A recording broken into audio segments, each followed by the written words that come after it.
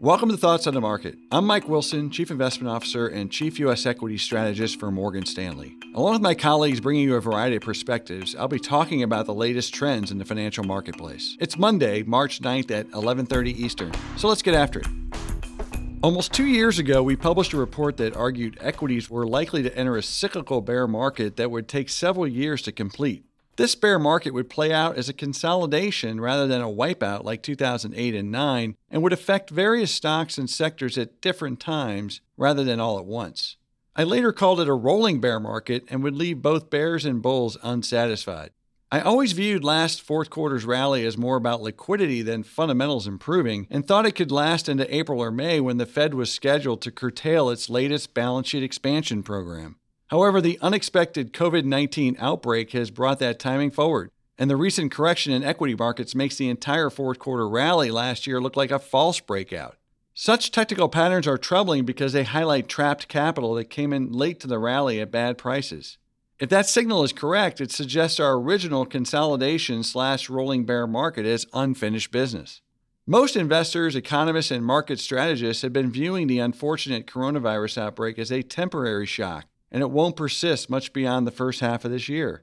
There's also a growing expectation that the second half of this year could see a snapback aided by fiscal and monetary stimulus, some of which is already taking place. I would concur with that, but I also believe it may be a mistake to look at the coronavirus in isolation when thinking about the potential damage to the economy and risks to the equity market. More specifically, the coronavirus is the fourth economic shock in the last 2 years. First, we had the fiscal stimulus that led to cost issues and margin pressures for companies, resulting in an ongoing earnings recession, especially for small and mid-cap companies. Second, we've had an ongoing trade dispute with China. While the Phase 1 trade deal was a de-escalation, it left existing tariffs in place, along with uncertainty. Finally, the Fed's aggressive monetary tightening cycle in 2017 and 18 works with about a 2-year lag. And now we have the coronavirus, a direct hit to the U.S. consumer, the linchpin of the economy. In other words, growth concerns are about the cumulative effects of all four shocks and whether COVID-19 finally pushes the U.S. economy into a recession. To me, this justifies the market's strong reaction to the virus, which most economists and strategists still view as a temporary shock on its own. Nowhere has the reaction been more dramatic than in the U.S. Treasury market, which has moved in ways rarely seen outside of an actual recession. The same holds true for our U.S. equity cyclical defensive ratio, commodity prices, and other economically sensitive assets.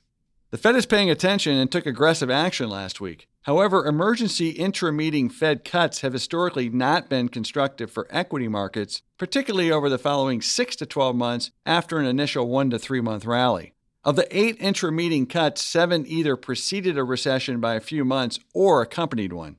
Bottom line, I've always thought the cyclical bear market that began in 2018 had unfinished business. The coronavirus provided the spark for its completion, which means pricing in a greater likelihood of U.S. recession. We believe equity markets will struggle until policymakers get back ahead of the curve with more interest rate cuts and an extension of the current balance sheet expansion or official quantitative easing program, something we think is forthcoming soon if markets remain disorderly.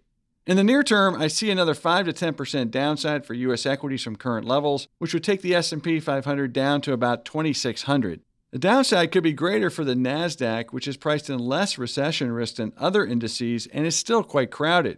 Credit may also have more relative downside given the recent sharp decline in oil markets. The silver lining is that once this correction is complete, the consolidation rolling bear market will be over, and the next leg of the secular bull market can begin in earnest, and we will soon be recommending new purchases. Stay tuned to this podcast for updates. Thanks for listening. If you enjoyed Thoughts on the Market, please take a moment to rate and review us on the Apple Podcast app. It helps more people find the show. The preceding content is informational only and based on information available when created. It is not an offer or a solicitation, nor is it tax or legal advice. It does not consider your financial circumstances and objectives and may not be suitable for you.